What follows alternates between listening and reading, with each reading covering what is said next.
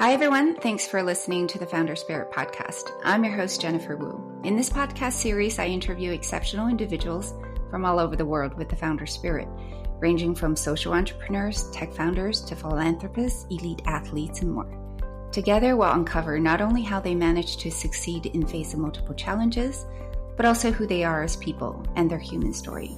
You can find us on Apple, Spotify, and Google Podcasts, as well as social media and our website at thefounderspirit.com. Given today's tough economic environment, many startups are now struggling to survive after having raised record amounts of capital. So joining us today is Lee Sherman, a triathlete, a tech founder, and a startup coach, to talk about his journey of entrepreneurship and coaching startups. Lee is the founder and managing director of Hillspeed Group, a coaching platform for early-stage technology companies. As an elite athlete, he also worked as a coach himself, training professional athletes across triathlon, cycling, swimming, and different football codes. Having worked in growth companies from scale-up to enterprise, Lee founded Pantry Co., a business-to-business software platform for the hospitality supply chain. When he closed it down a few years later due to burnout, he knew that it was time to get back into coaching and help improve the way that we train and advise tech founders. Lee wrote curriculums for coaching and mentoring programs globally, ran masterclasses at Tier 1 accelerators, and has personally worked with thousands of founders around the world. His coaching philosophy is to treat founders like athletes and look at growth through the lens of velocity, risk, and trajectory. At Hillspeed Group, Lee developed a new methodology to help founders build a more efficient path to growth and reach scale up before running out of steam. These days, he is known as Coach Leighroy, training digital athletes and offering tech founders a more supportive, performance-focused environment. Hello, Coach. Welcome to the Founder Spirit podcast, and thank you for taking the time to join us today. Hey, Jennifer. What an intro. Thank you very much. It's an absolute pleasure to be here. Growing up in Australia, what motivated you to become an elite triathlete? The answer's pretty simple. It was my dad, and I remember the exact moment he dropped the idea of enjoying the feeling of greatness in the arena of sport. And we were on a camping trip. I must have been 9 years old, and sport was obviously a big part of our life. I'm one of 4 kids. I'm the eldest. So we were always doing sport as activities. But on this particular camping trip, Dad told me about his experience as a swimmer in the school team at high school. And the way that he described it, I felt like I was there. And that was the moment when I started to identify as an athlete, not just a person who enjoyed sports. My life became very different from that moment. The story that my dad told me was about being on the blocks in a team relay in swimming. And relays in any sport are really exciting. And I remember that vividly, so much so that I made it my mission to become the swimming captain. And I was the first person in my school to become a senior swimming captain before I was a senior. I capped out in swimming early. I had a lot of success in the events I was doing, and I started to do open water swimming. And this sport called triathlon was on TV. I remember looking at these athletes that would get out of the water and jump on a bike and then run. I just thought that's the next level that I craved. And so I got into triathlons. And if you're good at swimming in triathlons, you come out of the water first and it's a really good feeling because you're in front. And I was fit enough to hold the front on the bike, and then eventually the good runners would catch me. But I really enjoyed the idea of being at the front of the sport for so long. And as great athletes developed around me, I was part of their training team, and it just became a mission in life that I really liked. And triathlon wasn't big in the late 90s. These days it's much more popular. Becoming a swimmer, graduating into a triathlon was a natural flow of events, but I'm sure we'll get into this, but how I handled that transition, I would do it differently if I had to mentor my son going through the same thing next time. And speaking of the 3 disciplines, swimming, cycling, and running in triathlon, how do you train for the triathlon races, both physically and mentally? Well, I did it the wrong way. So an elite swimmer's calendar will look something like you wake up at 4 a.m., you're in the pool by 5 a.m., you swim for maybe 2.5 hours, depending on what age you're at. Then you'll go to school, or if you're professional, you just go home and sleep. Then you'll come back in the afternoon and you'll do 2 sessions and you'll be swimming somewhere between 8 and 15 kilometers a day in the pool. And you do that 6 days a week. So I built up to that level of training work. And when I started to get into triathlon, I added essentially cycling and running onto that. Now, I took out a few swim sessions, but that's the wrong way to go about trying to advance into a new sport. You can't add on to what is already a peak performance program. And I didn't realize this was a mistake until I was past burnout.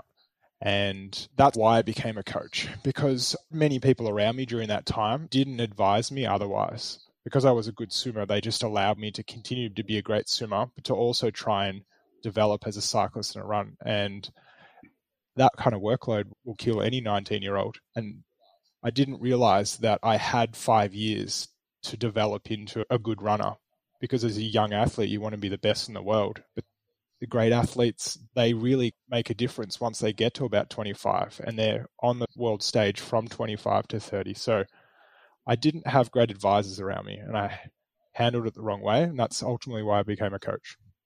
When you decided to become a coach, you had trained under some of the top scientists and sports administrators. And what did you learn about programming growth? I remember I paid to do a subject at Deakin University, and sports management was one of their pinnacle courses. It was called Coaching Principles. And so here's me. I just represented my state in this particular year. I'd qualified for the world champs in my age group for Australia. I thought I was doing pretty well. And I sit in this room and it's full of like world Australian champions. And that was the moment when I realized, okay, once you get to the top of any sport, there's a whole new level again. The way that I saw the professionals play the professional game was very different to how I thought I played getting to the professional level. And that particular subject taught me how you step into that professional game over a series of years. Growth has to be earned at a foundational level, and you have to stack it. And what's important about stacking something is, think of a stack like a house of cards. If you get the foundations wrong in one area, it's obviously going to fall once there's too much weight on one part of the stack of cards. And so as you build your stack of cards, you kind of have to step back and look and make sure it's evenly built. This is just a process of being intentional.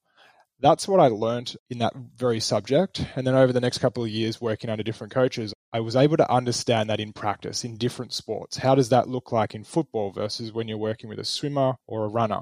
How you move someone through a series of growth efforts and allow them to recover. It's really different at the professional level than what it is getting from an enthusiast to the professional. And I just found that so enticing. And for the rest of my life, I was like, I want to play at the top of whatever field I'm in, because it's hard to understand it until you're there. Interesting. And looking back now, what other lessons do you think you took away from peak performance athleticism? Sport is a really great activity because it teaches somebody about commitment. You can interpret what you want commitment to be in any way you want, right? Just showing up every week is commitment. That level of commitment has an impact on people. And this is why sport is such a beautiful thing in many parts of our world, because it creates community. Community requires commitment. So if you can commit, you start to get the benefit of community. And then that reward gives you this reinforcement to commit more, which then you get the benefit of personal growth. So commitment is this really awesome thing. The more you lean into it, the more it rewards you, and it's this upward cycle of growth. That's how you get into high performance in any area of life. You just commit for an extended period of time. Sport teaches you that, and it rewards you for the longer you commit. And like I said, you don't realize how much commitment is required to play at the top of a sport. And I think having had that level of exposure at an elite level and professional level in sport, when I came to business, I knew business is a low barrier to entry like sport, but it's going to get tough at the top. And I think a lot of people underestimate what it takes to be great in business because they haven't been great in other areas. They haven't committed long enough to understand that greatness is just about showing up. It's just commitment. And that's applicable to anything. And while you were training professionally, you had also worked a number of odd jobs to support yourself. One of these jobs was critical in forming your understanding of entrepreneurship. Can you tell us what that job was and what you learned from it? Absolutely. I've always worked odd jobs. When I moved back to my hometown in Melbourne after graduating from college, I got into retail and selling jeans and t-shirts. And it wasn't where I was expecting to be, but the roles that I wanted in my profession weren't available at that time. And this was a good way to bring in some cash over the summer period. But I got from that experience many things I didn't expect. And I recommend anybody, particularly if you have kids, to push your kids into an environment where they can learn to sell. Retail is really great because people walk into the store, so you have a captive moment with them and you have things to sell. And so it's a good environment to learn how to interact with people, but you realize that businesses do not work unless that sale can happen. So it's a really important function to how the world works. And if you want to make some extra money or you want to build a company, go learn to sell first before you start the business. Go get a job in retail. It's very rewarding, but it's also challenging. You founded Pantry Co., which is a B2B SaaS platform serving small and medium-sized businesses in the hospitality supply chain. What motivated you to make the change from the world of elite sports to tech entrepreneurship? Well, when I was at college, this new service on the internet came about. It was called Facebook. It was 2005. When Facebook came to my campus, it was the first time I realized the potential of digital. The product changed so quickly, and that took me down this road of learning digital marketing at the time. And then I found myself doing hackathons and then learning about startup, and that just blew my mind at the time. But the more I was around it, the more I understood it. I built a couple of projects and I understood what it might take. And one day I was talking to a friend who is in hospitality. He just had a very clear problem to solve. And we kind of joked around that, hey, I could build an app for that. So we did. But the more that I looked at this, the more I realized, oh, there's some interesting dynamics about the business model around this app. And so I just kept thinking about it and playing around with it over 2 years. That's when I met my co-founders and we decided to turn that into a business in 2014. And what was fundraising like for you as a first-time founder? Fundraising for me is pretty easy because what a good fundraising round requires are the things that I do really well. I talk to the investable vision and I move quickly, which is what an investor wants to see. So it's easy to get the first dollars, but the follow-on raises become a lot more challenging. And I didn't understand enough back then how much you should be preparing for the future always. It's 2014. Silicon Valley is all about move fast, break things, get as much money as you can and change the world. And it was an infectious culture, and there's a generation of us as founders who all were defined in some way by that. It comes with consequences, and I learned those consequences the hard way. But there certainly wasn't people, and there still isn't today, this is why I'm a coach, people don't tell you as a founder that could get yourself in some trouble if you keep going down that path. Or your model isn't quite right. No one tells you this. You're the head of the business. It's like life. No one tells you how to do life. It takes you a while to realize I've got to own that. That's right. You realize how hard it is to actually build a startup, even though you have 10 million in the bank. The money in the bank makes it even harder once you've had that experience, because it just then comes with this pressure to figure it out quicker. And if you felt pressure before that, now you feel this crazy sense of squeeze, and you're in the middle as a founder and the team members. And I think one thing I didn't understand, and I really wish someone had just said, Lee, stand back and just look at this, is I allowed the pressure to permeate into my team. And so they became stressed. If there's one role of a founder, you have to protect your team so they can do the work for you. And I just didn't understand that at that point. How important do you think investor recognition is to a startup, this idea of taking venture capital money versus bootstrapping or getting other sources of capital? Yeah, this is such a good question. I'm going to say something here, and to whoever's listening in the audience, you're going to interpret this the way you want to interpret it, not what I'm about to say. Because if you've got this idea that you want funding as a founder, it's going to be very difficult for you to hear any other storyline.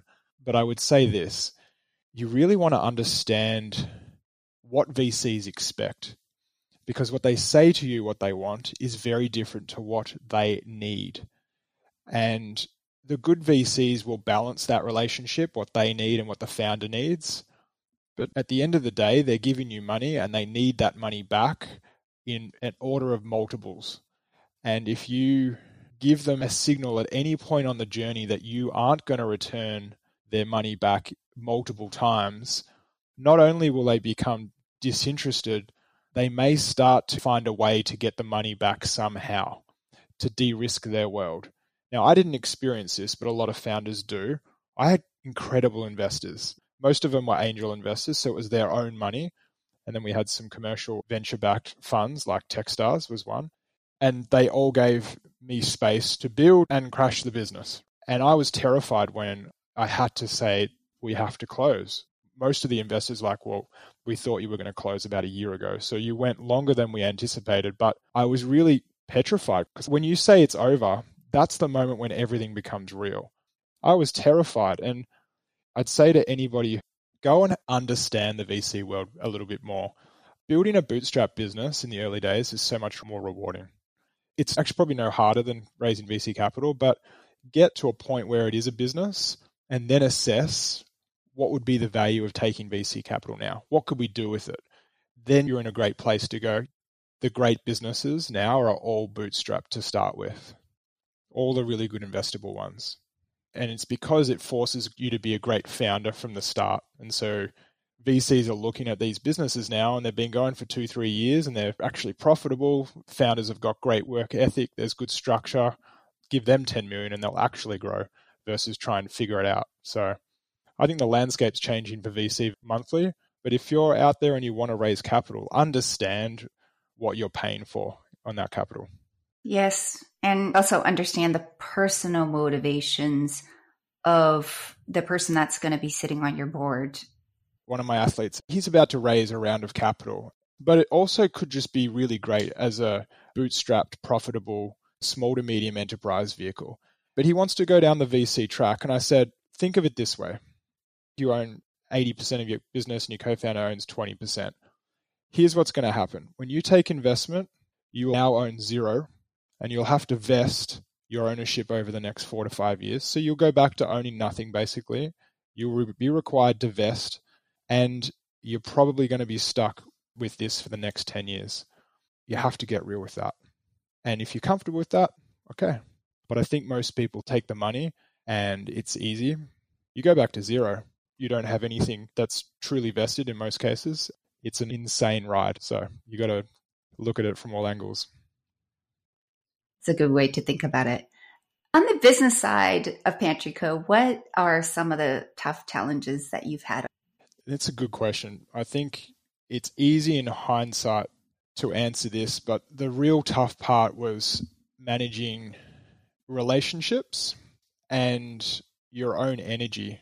The more you find yourself feeling burnt out and falling into a burnt out state, the energy you give to relationships is harder to manage, and therefore you get less from those relationships. And then you can very easily start to feel resentment within those relationships.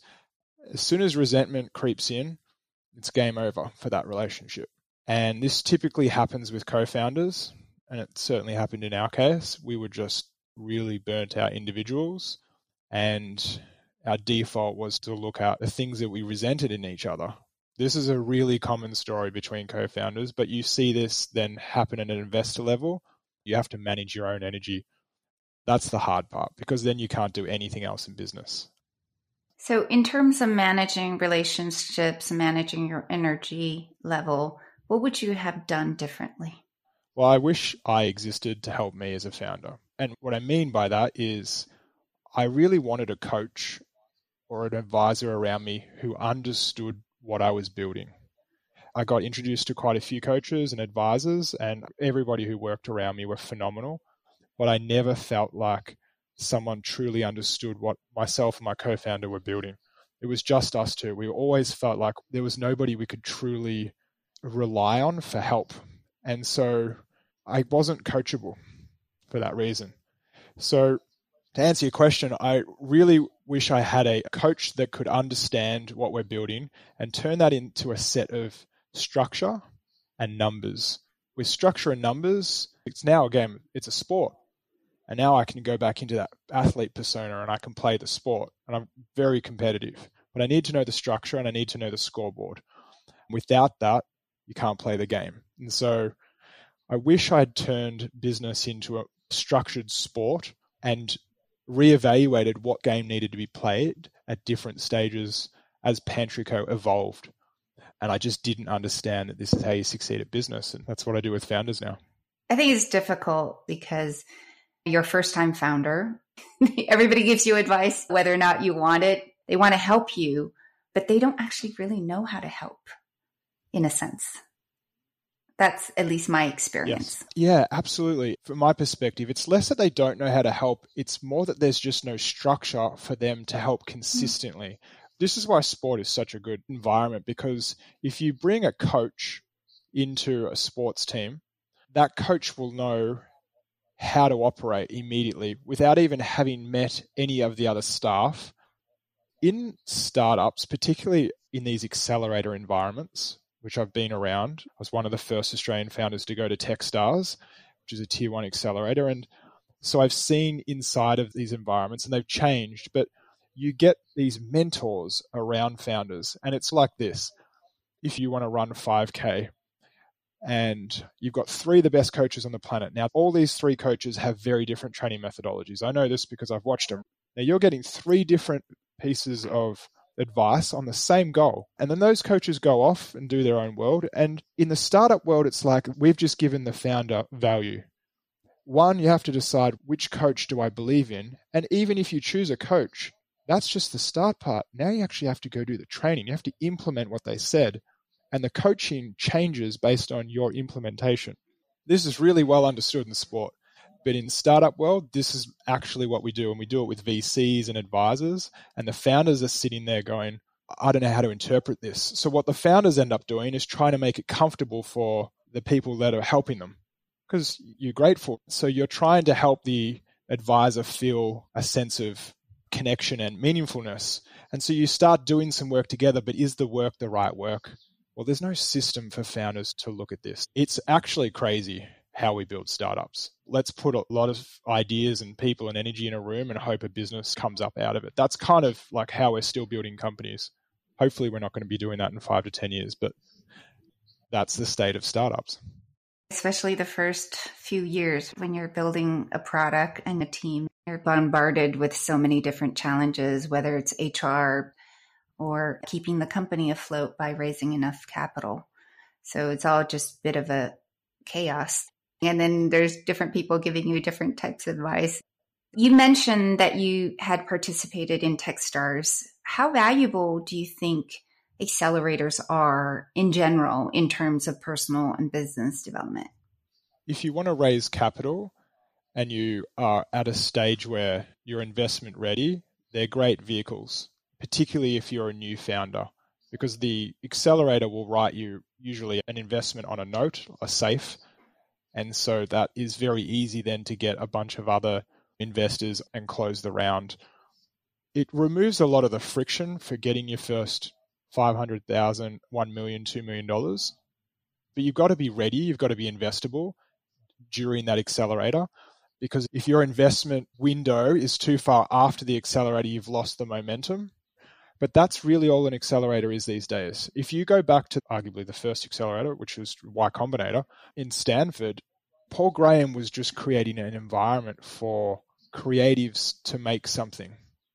Essentially, if I was to paraphrase what he was doing well, is he took some people who had potential to build, write code, design, talk to people, customers, and he said, I'm going to create a space for you to do this. and I'm going to shield you from the world. I'll give you a little capital, enough to have your ramen and survive, but I'm going to protect you from everybody over here who thinks this is crazy, and you just go build something, and let's see if a company comes out of this. Yeah, some great companies came out of it. And he kept creating a space for founders to launch new ventures. Now, this model has expanded. Techstars was probably the next most obvious model. It's a bit different in how it's run as an accelerator, but essentially it's still, let's give a founder a space to create something. These days, it's less about that, because when I went there in 2016, at that point, accelerators were hitting maturity anyway, and you really had to be in the top 1% of founders in your niche to get in. So it's becoming a recruitment drive. It's like selecting athletes into an academy. That's kind of what an accelerator is now, but if you're not going to learn to be an athlete in these environments.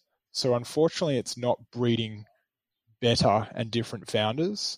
It's just accelerating what exists today. So I think I'm less excited by the accelerator environments these days, and it's certainly my motivation to create more growth-focused environments for founders. What do you think the accelerators and the startup coaches are missing today when it comes to nurturing founders? We don't have a consistent system and structure to have a dialogue with founders.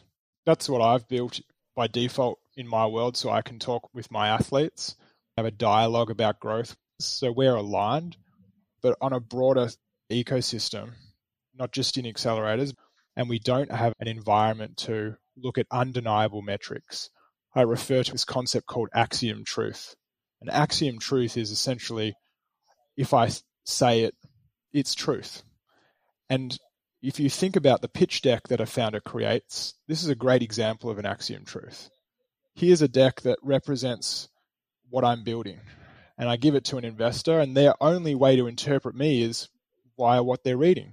And so to them, that's their understanding the founder through that investment deck. Now, obviously, they'll make their decision up on what is real and what's not real, but they can only judge the founder based on what's in that deck. And the founder's only going to put in the investment deck things that make them look good.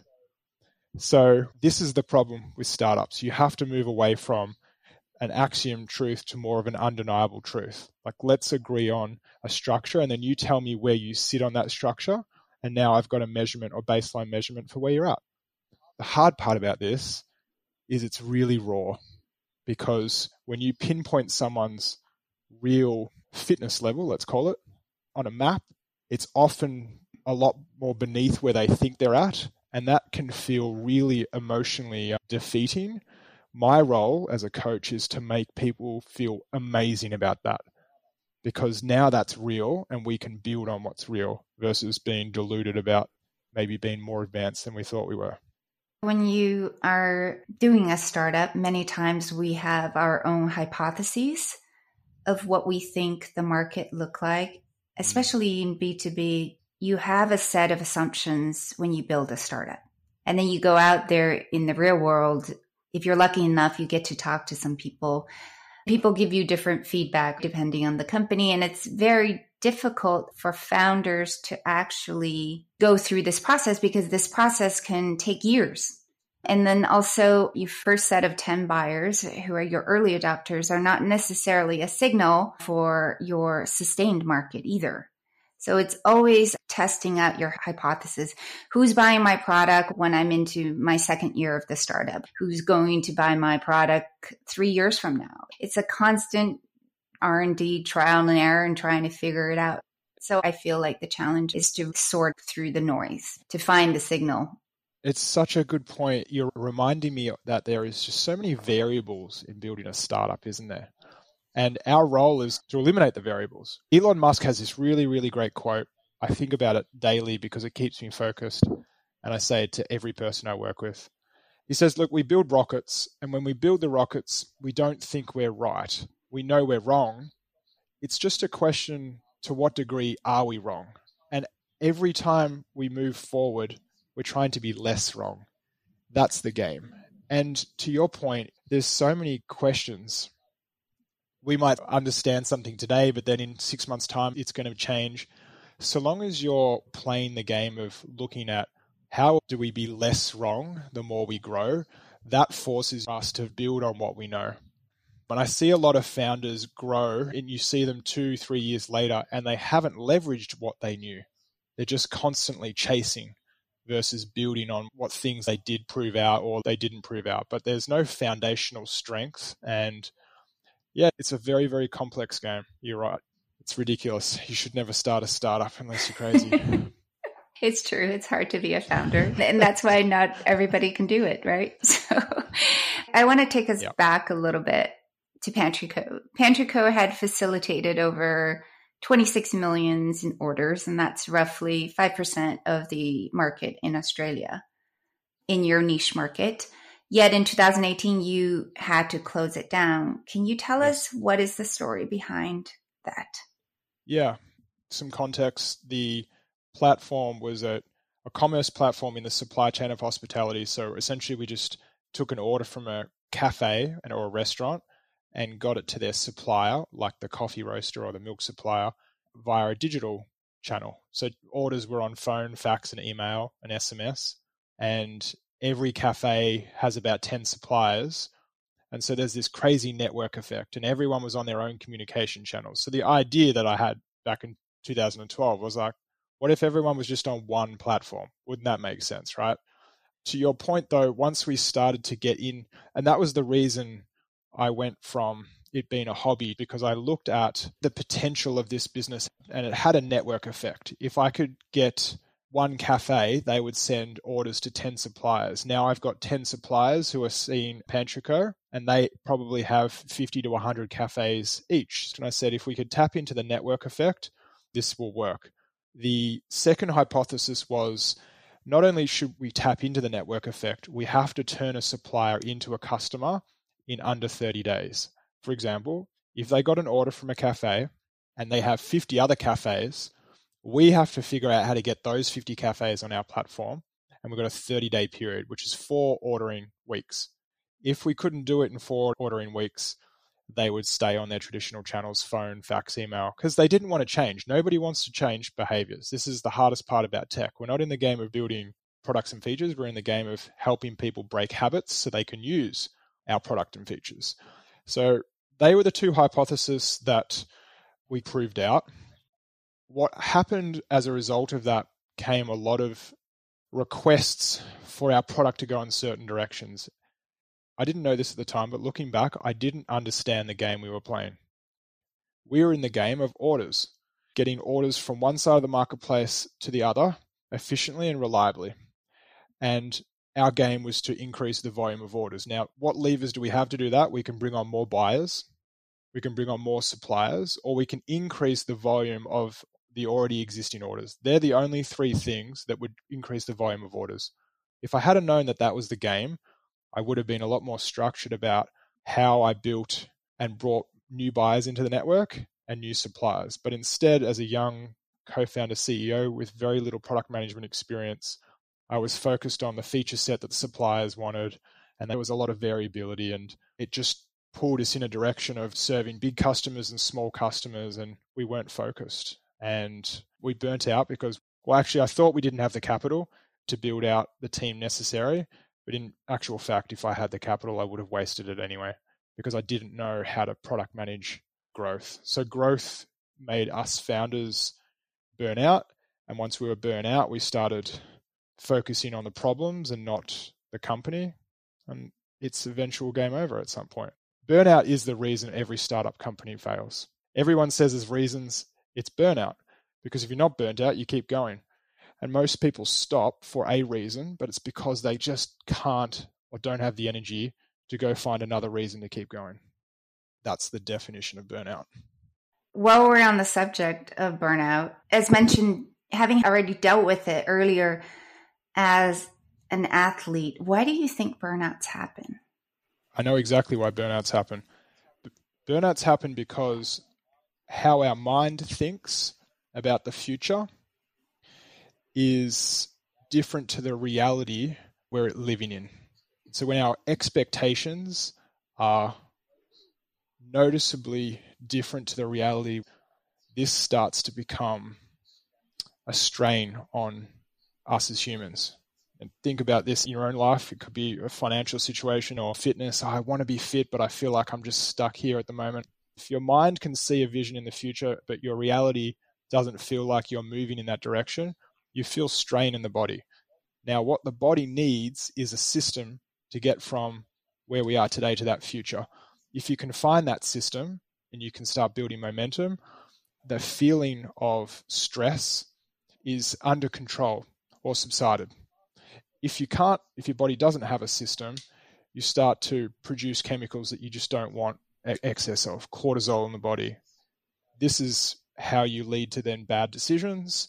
Bad decisions get you further away from the reality.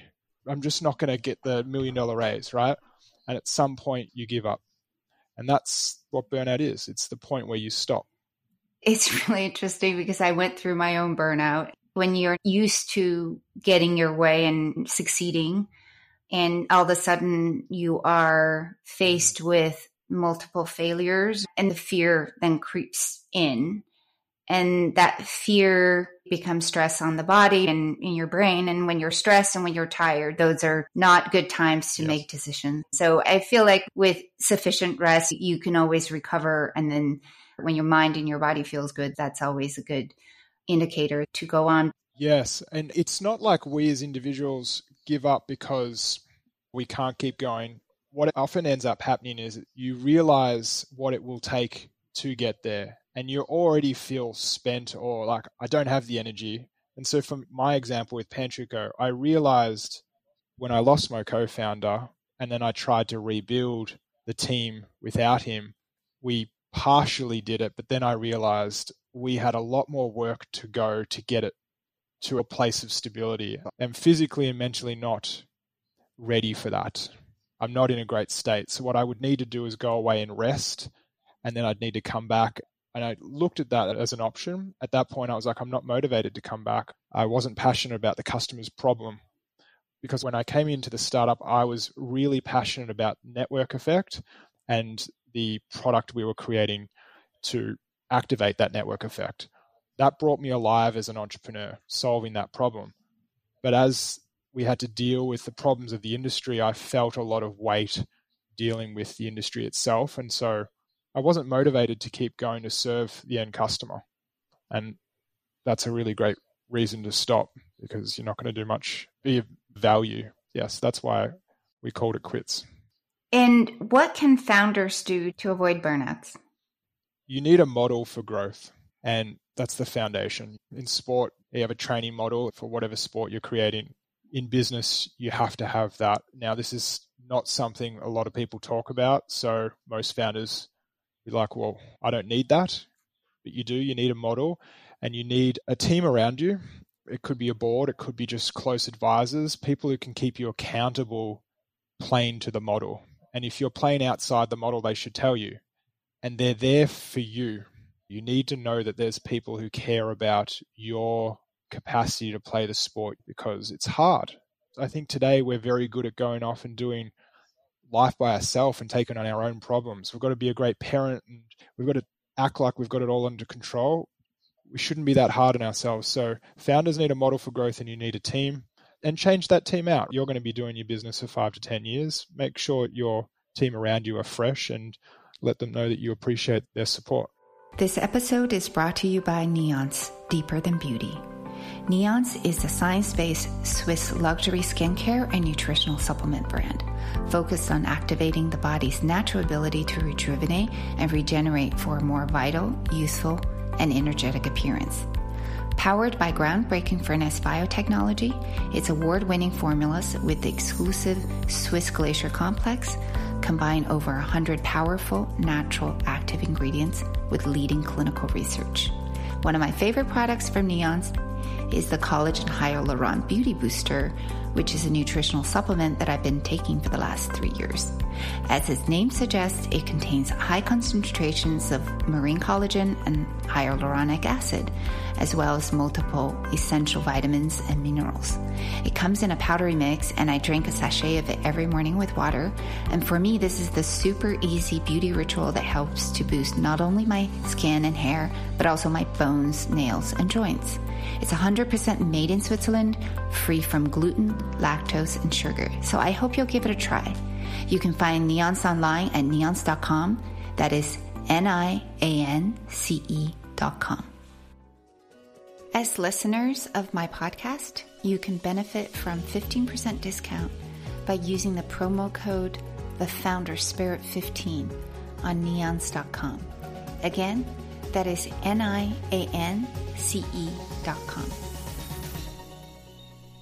Lee, speaking of that model, you came up with the company model at Hillspeed Group, which is the structure that you've developed in terms of helping startups to grow. Can you tell us what it is and how you came up with it? Yeah, absolutely. So I'm going to run you through a visual, and the visual will help you understand how the model came about. So growth is movement, and there are lots of things that move, so we have to decide what's important. Now, the thing that moves in a business that's important is the customer. It's the market. How a customer finds you and then makes a decision to purchase from you and then hang around and continue as a repeat customer. Think of that journey as a timeline for that individual. So a really great exercise that anybody can do. You can do this whether you're in a job for a company or you're a founder of a company. You get a piece of paper and you put yourself in the shoes of the customer who's around the business you're in. And you write out their name. So you adopt that persona. You write out Jennifer. And then you list the interactions Jennifer's going to have finding your business, becoming a buyer in your business, a customer, and then adopting the product and staying around. So I arrive at the website, I book a demo call, I discuss with the technical pre-sales. And these are just not an exhaustive list, but a list that the next customer might take. Now think about that journey, and we chalk that up into a start, a middle, and an end. And this is what we call a growth engine. And now our goal is to get more Jennifers to the start of this growth engine, and through this to the end. And once a Jennifer's at the end of this growth engine, we want to keep her. And that's the game we're playing in the world of tech startups. Find Jennifers, bring them into our world, and then don't let go of them. Don't let them churn, and stack more Jennifers on top. And over time, we get this compounding effect. So this is the market. That's the game. There are only three things now that us as the founder or the business have to manipulate that game. We have people, we have the products and systems within the company, and we have finance, revenue, money, capital, whatever you want to call that. They're the three things. That's all a business is. And you use those three things to move the market. So now we've got two pillars. We've got a market pillar that moves. That's what drives growth. We've got a business pillar. That's what enables growth. Now, who makes the decisions? Well, it's the leaders. And in my case, working with founders, it's the founder. They're the first leader. So a founder there's three things that I can work with to make sure that they're using the business assets in the right way to move the market. And those three things are their strategy. So how they think. I just ask them, show me Jennifer's customer journey. And they'll show me it and I'll go, okay, cool. What part of this is true today? Can Jennifer do all of this? Yes. Okay, cool. So that's today's marker. Show me what Jennifer will be doing in 6 months. Does the piece of paper change? Oh yeah, she would be doing this, and we would make more money off her. Okay, now we've got two pieces of paper. This is now a base camp. How are you going to get from here to here? What's important about how you use your business, your people, your finance, and your product? That's called strategy. How we're going to climb up the mountain and get from base camp to base camp. The thing that keeps you on track to the base camp is the numbers you're reporting. So we have to make sure that there's some numbers that represent how well we are moving from that reality to the future reality. So strategy, reporting. And what's the one thing that I can influence as a coach? It's the founder's environment. Internally in their head, how they're thinking through this, their confidence, their internal capacity and self-belief, and their external environment. That's the most obvious one. And that's why accelerators exist. Put a founder in an environment conducive to growth, and by default, they'll grow. And I'm working with those 9 levers within the 3 different growth pillars to always assess where is a founder now, what's true about now, where does the founder think they're going, what's true about that, and how are they moving. And where I used to do this wrong, and the reason I came up with the company model, because I was just like a lot of the investors that I found frustrating who would just tell me advice. I started out giving founders advice. And what I realized I was doing is I was commenting on a founder's business through my lens of the world. And let's go back to our example before. We have 3 running coaches giving you advice. They're commenting on what you want through their lens of the world. The way that we're going to help this generation of founders and the next is we have to get really good at commenting on the founder's view of the world. And that requires us to first articulate their company model, because then we can talk to that. It's neither wrong or right. It's just what the founder is. And now you're talking to the capacity of a founder. So you can have 2 founders in the same industry. One's got very different skill set and aptitude for building. So you would talk to them in a very different way. But right now we talk to both businesses the same way because they're the same business. This is the missed opportunity of performance coaching in founders, but it requires a model. Interesting. How do you know when it's a business problem versus a human problem? That is a great question. The leader pillar, leadership, it's usually seen in reporting stops. How common, Jennifer, is a founder who has investors and doesn't send an investment update at the end of the month? It's just so common, isn't it? It's one of the most common things in the VC world. No matter what an investor will say, a majority of founders, I would say, end up not sending the update. And the reason they do this is because the update doesn't reflect the work that they feel they've put in. The numbers aren't usually going up, and they know judgment's going to come from the other side of the table, so they don't send the investment update because they're already in a tough place. I don't need any more judgment. I'm already a fragile state. So you usually see reporting drop off. And if reporting isn't dropping off, then you want to make sure that how the founder thinks about the numbers, the people around them are aligned to that. So there's an undeniability. When we say that number is X, it's undeniable to the group. And that's why I say your founder needs somebody around them, but those people around you are only important if the way that you read the numbers is the way they read it. If there's 2 interpretations, then you may as well not have people around you because they're only distracting you. In my own experience, it's very difficult for a startup to find really good board members and really good investors.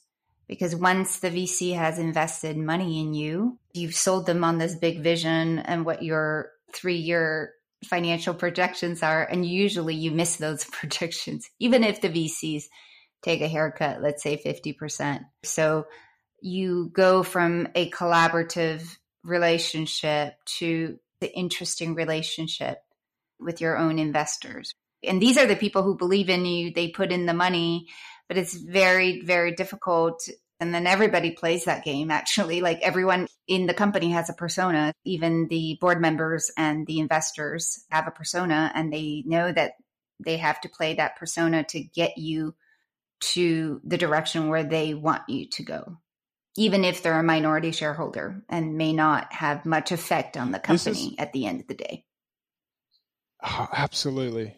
This is one of the dangers right now. We've seen the last 5 to 10 years, the growth in funds, venture capital and angel investing funds has gone crazy, and accelerators. There's a lot of capital available. One of the unspoken dangers about this expansion is that you have a lot of people now in investment roles who have not experienced either the founder journey or the high growth journey. I didn't understand high growth until I worked at Zwift. Zwift.com, which is a virtual cycling platform, and Booking.com was scale. That was when I was like, oh, right, okay. The idea of getting to the professional level in sport and realizing, okay, now there's a whole new game. A lot of the people in investment are inspired by that early traction, but then as soon as a business starts to form, you start to see a P&L that you can read consistently. These investment characters start to influence, like they want to flex their muscles and be like, great, we've got a business here. And they start treating it like a business. Now that's okay if you're building a small or a medium or even a large size enterprise. But if you're looking for investment grade returns, the outliers, As soon as you started treating the business like a business, it was game over. These are not businesses. These are vehicles for discovery. And the reason there's so few great founders on the planet is because this is really difficult. It's very difficult to ignore value today and keep exploring for more value at risk that you might lose it all. But VCs want 1,000 times return, and I'm seeing a lot of people around early stage companies, and just as the founder starts to get a signal from the market that they could be doing something special, everyone starts to get into formality mode, and more founder dreams are being killed than made. And what it's doing is everyone in the startup ecosystem, not everyone, but it's become the new job. Startups now are a general career path. And if you want to be a great founder, you have to navigate this. And now that's even more tough. When you and I were building startups, founders were the crazy ones. And now you're getting a lot more structured people coming into leadership roles. This is good, but sometimes you're turning businesses into too much structure too early on. They need to be able to run fast and uncover interesting value. It's hard. You talked about treating the trajectory of growth in terms of different base camps. And you also treat founders like athletes, yes, and help them develop the foundational strength to scale. What foundations are we talking about here? Well, the three foundations are always your leadership pillar, your market pillar, and your business pillar. And you can look at those three growth levers in each to figure out an equation that might give you the best sense of stability in those pillars. And that changes at every stage, from zero revenue to 10K. But when you have a prescription for what to do, we think we need to do this. We don't know whether it's right or wrong, but we think this is the best use of our time. When you've got that, you work on velocity. Run fast in that pointed direction. This is different to speed. Velocity is about force of movement in a specific direction versus covering ground over time. But when you get signals that your direction needs to be reevaluated, or we need to stop and we need to learn what just happened, this is the point where you can increase your trajectory. And it's often done by bringing new skill sets or new perspective to own the things that you've just learnt. So if you can move quickly in a direction and then have people own the foundational learnings, you get these beautiful trajectory uplifts, and then an extreme force forward as a unit, as a company, and then this uplift. So you've got velocity and trajectory, and you're playing this. The real game you're playing, when do we move from moving fast to learning, is a game of resilience. You're always trying to figure out how resilient do we need to be today so that we're light enough to move quick, but we're not frail enough to be crushed. And every time you grow, you need a new level of resilience. So resilience is how you look at velocity and trajectory, but really you're just looking at, am I managing the business assets and to effectively manipulate the market for where I want to be? Now, I work with a seed stage startup at Christmas who had 2 million in the bank, no customers, no revenue. And they were optimizing in market for a certain usage pattern. So they wanted to bring people to their product and use it in a certain way. How we would look at the business assets is very different to a founder that I'm working with who wants to drive revenue now. And so there's no standard rule book for this. There's only a standard structure. We're asking, well, what's important to you as a founder? Do you want a volume of people in market moving towards this, or do we want one person, we charge them? We learn, we charge two, and we grow slowly. It's all comes down to what the leader wants, and that's influenced by, unfortunately or fortunately, the capital they've taken. Because if you've taken VC capital, we've got to play a quick game in market. We can't be slow. At the same time, we've got to learn. So to answer your question the long way, there's only ever three things that are moving: market, business, and leadership. And we're just managing that movement in context to what we want to achieve today. And what you said before is we're always looking at what might be needed in the future, the deals that need to be closed. So it's this very interesting game of dancing between reality today and a future state that we'd like to create. But this is what we do with athletes in sport. It's actually really, well, it's proven. I mean, if a 16-year-old middle distance runner presents themselves to a coach and says, I want to win an Olympic gold medal in 7 years, there's a structure on how we take that athlete and we move them through development stages of growth qualify them into the world rankings, get them the experience they need, get them into Olympic qualifying, get them to Olympics, and give them a chance of success. By no means do we guarantee that athlete a gold medal, but we can put them on a path that's optimized for that result. So it's easy to apply this into a startup world. We just, for some reason, we're not doing it enough. This is why I find it so interesting. You found this more structured approach to putting startups on a path of growth. Speaking of resilience, how do you work with that human element? How do you work with founders to improve their own resilience? Because at the end of the day, that's why they burn out, is that they lack the resilience to continue. And that's mental strength. That's a good question. I like your questions. That part is about compassion. And that's actually been the journey for me. Caring about that before you care about the business. When I lost my company and I started advising and mentoring, I was just about the business. Like I would come into a founder's world and I'd start helping them see their business. And sure, everyone else was trying to do that too. But what I realized over time, because you can break relationships really quickly when you're pushing in a direction that they don't know if they should go. You've got to start from that human. Originally, my company model was just market and business. It didn't have the leadership pillar.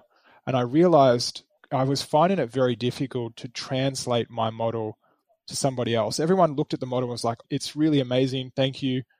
But I look at the way that they used it and it was very different to how I used it. And I realized when I talked to a founder, I was imprinting into the conversation an analysis of what I saw their leadership traits to be. And because I had a bunch of experience I could lean on, I could fill the gaps. Now, a less experienced person couldn't fill the gaps. Therefore, they weren't able to get the same results from the company model. So I was like, there's something missing. That's why it was the leadership pillar. But the leadership pillar doesn't mean anything unless you care about the leader. And I've really enjoyed over the last couple of years. I feel super grateful for when I work with a founder. Other than my family, like I'll do anything for founders who trust me with their business. And I think when I come from that place, it makes the conversation about resilience on a whole new level because we trust each other. We can really push boundaries. So, give you an example. There's a founder that I know. He's really burnt out. He's been working on his startup. It's been 3 or 4 years now. His choice is either to shut it down or keep going, but his wife's not really very supportive of his startup at this point. And he came to me a couple of weeks ago. What would you advise him to do? Well, I'd ask him what he wants to do. Have you asked that question to him? Not what he thinks he should do, but what he wants to do? I think he wants to keep going. He really believes in it. Then I would just help him understand what keeping going looks like from how he thinks about it now, because it'll be a certain way and he won't be seeing all possibilities. And from that conversation, you extract, well, what's undeniably true. If you did that, what would then be true in the future? Let's see if we could reverse engineer a different way to get to that result, because it's the result you care about, and is there different ways? And you just start looking at this from different perspective. The part you mentioned, which would be the red flag for me, is that his support network, primarily his family, are a resistance. He has to solve for that resistance because that's his environment. You have to address that as part of the leadership model. And if it's unaddressable, unfortunately, the environment is saying that he can't keep going. So unless you change the environment, which when it's a significant other, it's really difficult. It's always just a set of questioning, and the founders always get to the answer that's right for them. These days, as you see it, what are the common mistakes made by startup founders? I'm going to answer it a different way. I believe you should only be a founder if you understand the problem you're solving. Now, a lot of people will say, I understand the problem. All right. I'm not talking about the surface level problem that your product addresses. I'm talking about why that problem exists. The way I phrase it is, you need to know the problem beneath the problem. Why is the industry that you're serving stuck there? Why does it happen that way? Do you know the history of this? Have you been inside this industry for long enough to see why it's stuck, and therefore your solution will be considerate of that? If you don't understand the problem beneath the problem, what you'll end up doing is first understanding that before you end up truly landing on something great. Sure, you might have luck and build something and get your first even $1 million in revenue, but you'll really stall between 1 and 3 million if you don't understand the macro events. I'd say just don't be a founder unless that is true. And if it is true, you'll usually get pulled into being a founder. It will be a calling. You won't be able to stop thinking about the problem. And then one day you'll be like, I've just got to do this. That is a really great entry point into being a founder. Having said that, go and start a startup or a project. Sure, if you're passionate about it. Absolutely. These things teach you a lot, but treat it as a learning project rather than a big business. Because I think a lot of founders still think that you can come up with an idea and then build the solution and that'll be a great company. I just very rarely see that play out in history. And what do you wish to shake out of every founder in the first 5 minutes of coaching? The truth. The undeniable truth of their position. What I've learned over the years is that they have to shake me out too. We have to both get extremely vulnerable around their world, and they have to know that I got their back, because I'm not judging them based on where they're at. I'm judging them on how quickly we can get to an honest, undeniable truth of where they're at. And if they let me in and see that, I have to step it up now, and I have to show them. Now I have to figure out what intelligent things could I say that would actually help this founder. Not just give them ideas like, hey, you should do this, but what do they want in terms of moving forward? So I have to shake out the undeniable truth. And with that, I've got to be a reliable person to them. I've got to show up to another meeting. If anybody is listening to this, this is the one thing that we can all improve the startup ecosystem. If we all just do this, we will uplift the ecosystem together. And it is a follow-up meeting. If you have one meeting with a founder, you must have a follow-up, because they can only implement what you say between the dots. So the interactions are the dots. Go let them do the line between the dots, follow up with them. It doesn't even matter what you say in that follow-up meeting, but you'll be a person in their world that they feel they can trust, and that will bring them alive like nothing else. And how do you differentiate what you do with startups vis-a-vis other startup mentors or advisors? That's a good question. Well, at the end of the day, I'm just another human passionate about this space. That's what I do love about the startup ecosystem, is there's a lot of passion, and the more people that come in, the more perspective and diversity. But there definitely is a place now for a structured role, and that's how I'm different to most people. There are a lot of other people like me. They're not easy to find, and when I meet them, I feel they're very different, and we are different in that we can bring structure to the table that would benefit everybody else. It brings out the other advisors' core skills at the right time in the right way. It brings out the founder's desire and commitment in the right moments in the right way. I'm a good person to have in the room, or a person like me who can work at the fundamentals. That's how I differentiate myself, but I'm by no means the only person doing this. And tell us some of your success stories at Hillspeed.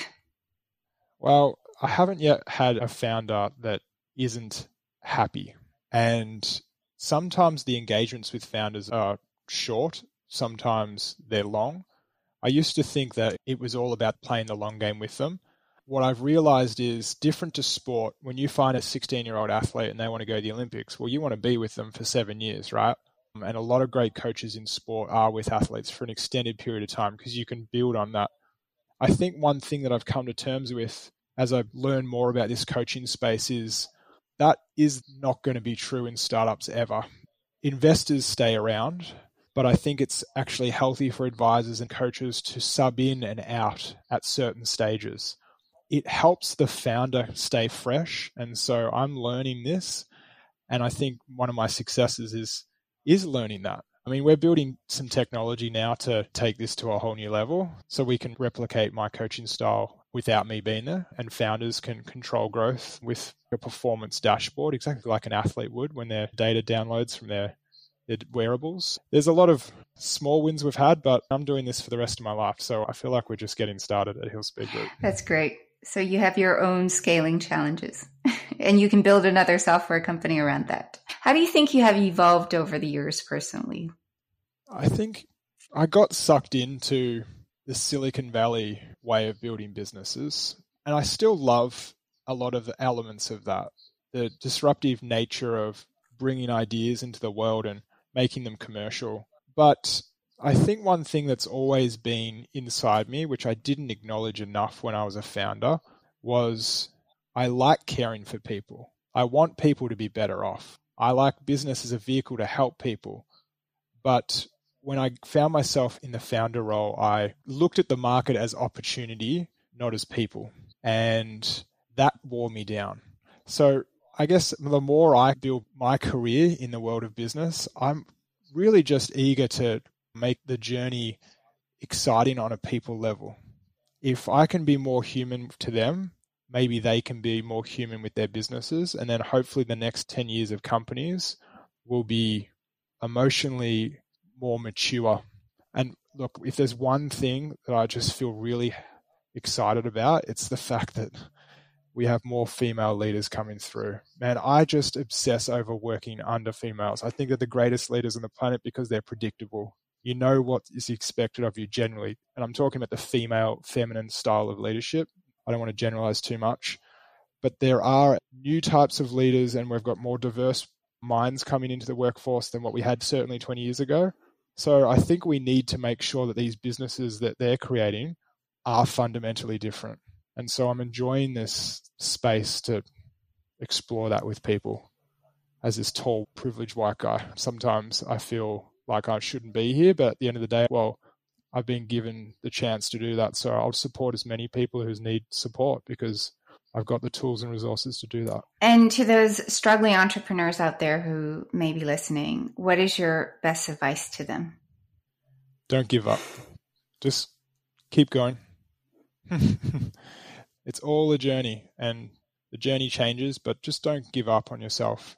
You will look back in 5 years and think whatever problem that you've got now, it will really feel insignificant. And I don't know how you feel, Jennifer, but I feel the most satisfaction looking back in my life at the things that were hard, not just in business. So yeah, startups are rewarding than that. You do feel like you've lived a good life or you've given your all. So don't give up. Absolutely. Now I look at all the stress that I put myself under 5 years ago. They came from me, didn't come from anyone else. I put myself under that stress. Yeah. So they do seem quite insignificant. So whenever I talk to founders, I always tell them not to be so hard on themselves. And even if they're going to fold the company. So to this guy, I basically told him, if you have to fold the company, then close it down, but don't let it define you because you will encounter many failures in life. And this is not the only thing. And I hope that that's not going to define him. What do you hope to accomplish in the next 10 years? To make a difference in the way we coach people in business. And what I mean by that is I don't want it to be about me. I want to create a set of frameworks and tools that can help others be their version of a coach. And I'm hoping other people will do that too. So I want coaching to become more valuable in business like it is in sport. That's what I'm committed to. And who's your favorite coach? My wife. My wife is my favorite coach. She's the one that made me realize that the next generation of coaches aren't people who are defined by coaches. And if we can unlock these people, the people who believe in the people around them and have skill sets to just keep them moving forward, holy shit, business is going to be incredible. Another favorite coach, my coach, Benjamin J. Harvey, I think is one of the most phenomenal humans on the planet. Not only does he know coaching across all different disciplines, his story is nuts. So yeah, I tend to hang around him a lot because it makes me a better coach. I think that a coach creates a space for the athlete to be their best self. Now, the parts of sport where I get really excited is if you go to like the little league on a Saturday, you go to the local park and you see all the kids, those coaches are phenomenal because they're creating a space for those kids to just be their best self. And it is no different at the professional level and at the junior level as a coach. It's always about creating space for the individual. It's about creating that space for the individual to flourish, to be the best version of themselves. Absolutely. Tell us what your favorite books are over the years. Books are a funny tool in life. They're definitely where you find out parts of the world that you didn't understand. And so they're your gateway to just developing as a human, but they're important or influential in your life at different times. So there's two defining books for me. The first one was Think and Grow Rich, which is just a classic personal development book by Napoleon Hill. I read that at the right time when I was working in retail, and that helped me envision the world of business like I did as an athlete. You've got to be able to see the play as an athlete and see the game that you want to create. That book allowed me to just go, wow, that principle applies in business too. Then when I crashed my company 10 years later, I had been given a book a couple of years earlier by Jocko Willink called Extreme Ownership. And it sat on my bedside table. And basically the day that I announced my company, it was over, I picked up that book and it helped me handle the stress as a founder, because I really just wanted to blame the world. I wanted to blame everything. I just couldn't believe that I failed. And that book helped me take extreme ownership for keeping going as a leader, not letting the startup define me. I really like those two books, but they would only be meaningful to somebody else if they're at the right time. And where can people find you and Hillspeed Group online? Yeah, just go to hillspeed.com or just follow me on Instagram or Twitter. I'm coach_Leighroy. And don't be afraid to reach out and say hi. I'm a human.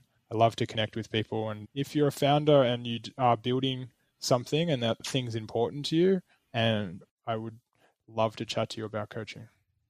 Last but not least, what does the founder spirit mean to you? It means commitment. Seeing it through. We're now coming to the end of our interview, and as you know, we end every episode with a quote. And for this episode, we have a quote from Phil Jackson, a former professional basketball player and coach of the Chicago Bulls. You can't force your will on people. If you want them to act differently, you need to inspire them to change themselves. Coach Leighroy, I want to thank you very much for being very open about your journey and sharing with us your mission to create more resilient founders and more sustainable companies in the long run. Thank you so much. Thanks, Jennifer. You can find us on Apple, Spotify, and Google Podcasts, as well as our website at thefounderspirit.com.